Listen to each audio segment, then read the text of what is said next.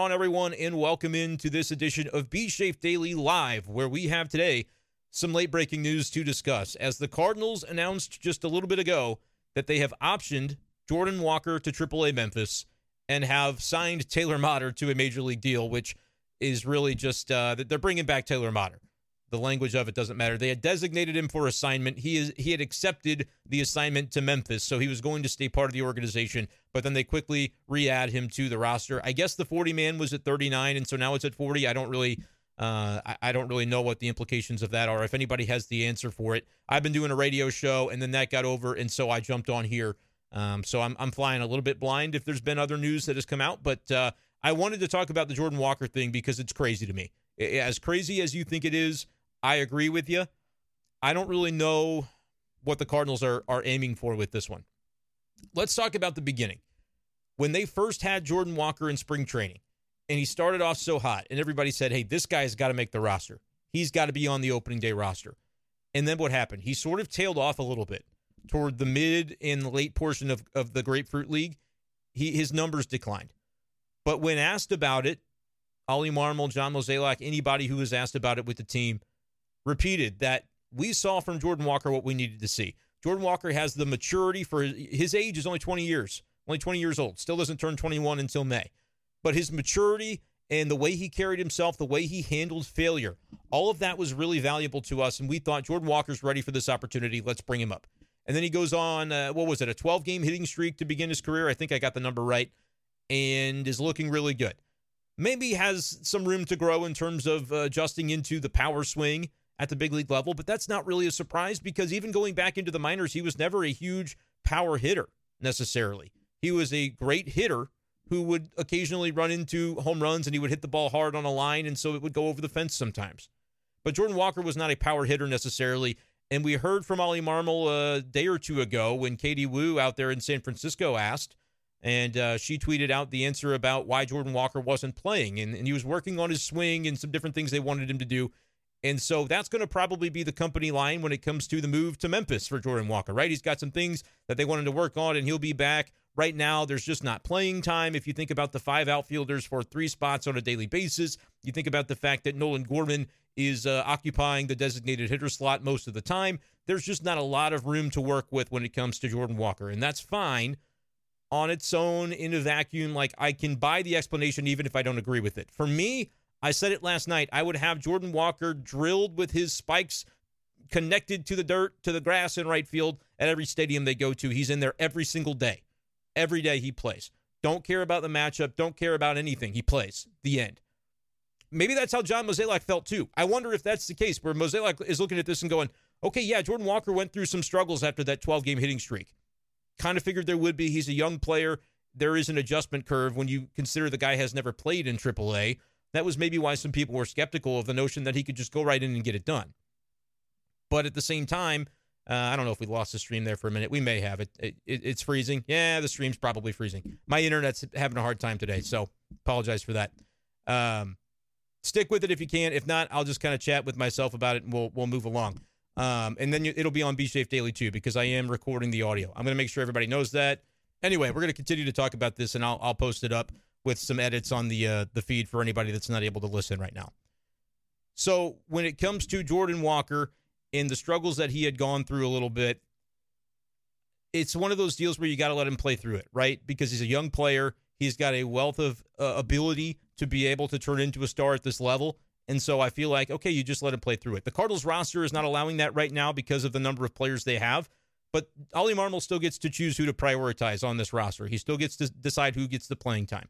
Now, is there maybe a factor of this that when you look at right field at Oracle Park, it's a difficult place to play, especially for an inexperienced outfielder like Jordan Walker? I think there might be some truth to that potentially. And so the first couple of games of this series, Jordan Walker doesn't play. And again, we got the explanation yesterday that it was related to his offense, actually, more so than their concern about his defense. But I feel like it's impossible to ignore that the defensive aspect of a difficult right field in San Francisco might have played a role in this. But at the same time, clearly there's some thought about the offense and wanting him to maybe become more well-rounded and work on the different tweaks that he's making. But when you look at the fact that he's actually on a 3-game hitting streak right now, like when he comes back to St. Louis, he will still be on a 3-game hitting streak and a chance to extend it to 4 because he was 4 for his last 10 over his last 3 starts, had 2 walks, was on base 6 times in those games. And still they have this situation coincide where he misses a couple days in a row, coinciding with going out to San Francisco, which is why I say it almost has to be that the outfield and the difficulty of playing in that spot has played into this decision-making process for Ollie Marmol. But maybe it's a case where John Mozeliak was resistant. Like, okay, why don't they do this a few days ago when Paul DeJong comes back? That could have been the move. If you wanted Walker to be off this roster in favor of Taylor Motter, that could have been the move then. But, I mean, like, I think about it, Jordan Walker was playing then. Like, he hadn't gotten benched consecutive days in San Francisco at that point in time. He was doing well over the weekend with the 4 for 10 that I mentioned and a couple of walks. So maybe it wasn't in the mind of John Mozeliak to have it go this way.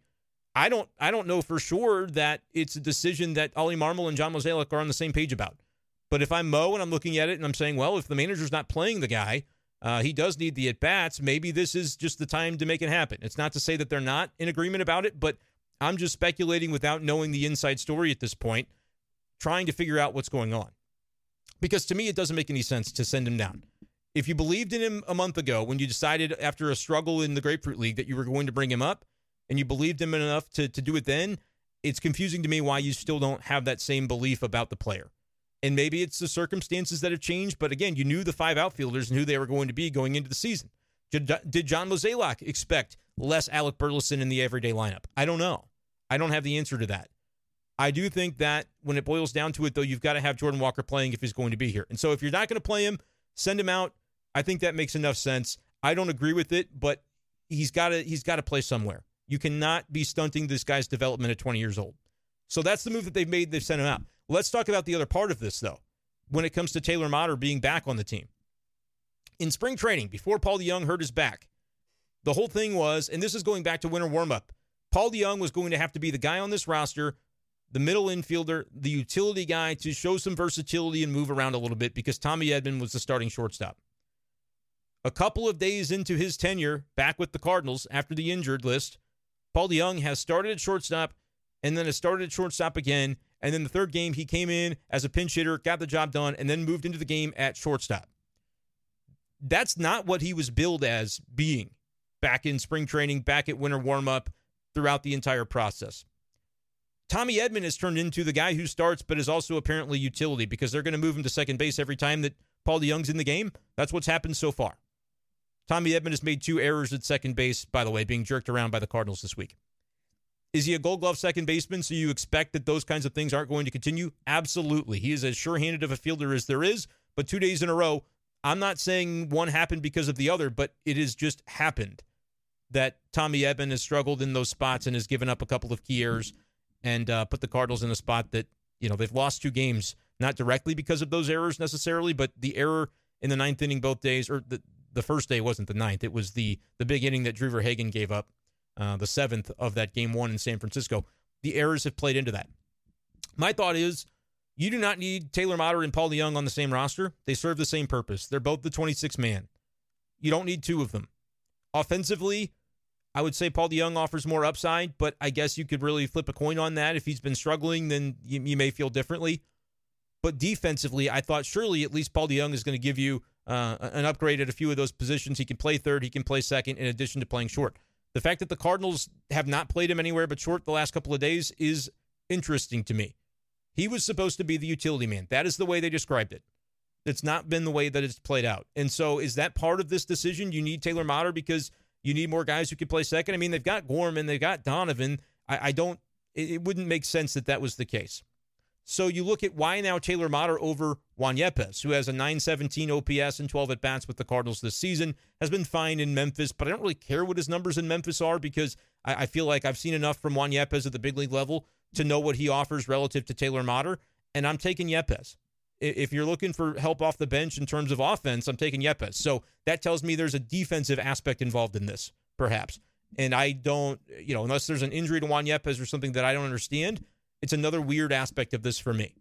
Looking at the comments here a little bit, and I know there's really not anybody in the stream, but people will be able to go back and listen. I apologize for the technical issues. The stream is not canceled, but nobody can see it, unfortunately.